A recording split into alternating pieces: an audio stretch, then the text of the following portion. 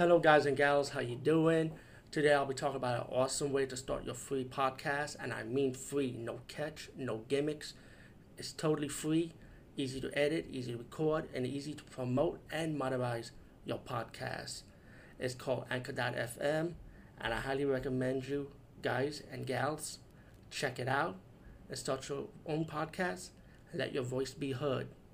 And also, don't forget to listen to Wild Dog Podcast and tell them that I sent you and that you hear it from me. So you get more people to join Anchor.fm. You will not be disappointed because they will also put your podcast in other platforms and then make it very, very much easier for you. Have a great day, everybody. I'm reviewing a weird ass movie, but don't be fooled by the cover art. It is not a horror movie. It's more like an action movie, science fiction movie, and I'll tell you the science fiction part later. But I'll be honest with you, I really did enjoy this movie. A lot of people badmouth it, saying it's bad, it's horrible, whatever. I actually liked it.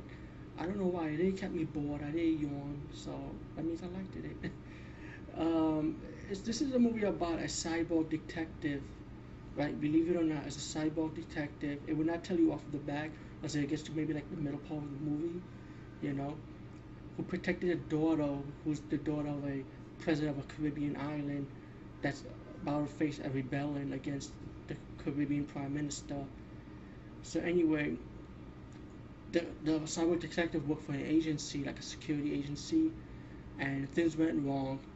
All over the island, he protects the daughter against this voodoo cult, you know, who the daughter's mother, who's also with the voodoo cult, was not what she expected from the voodoo leader.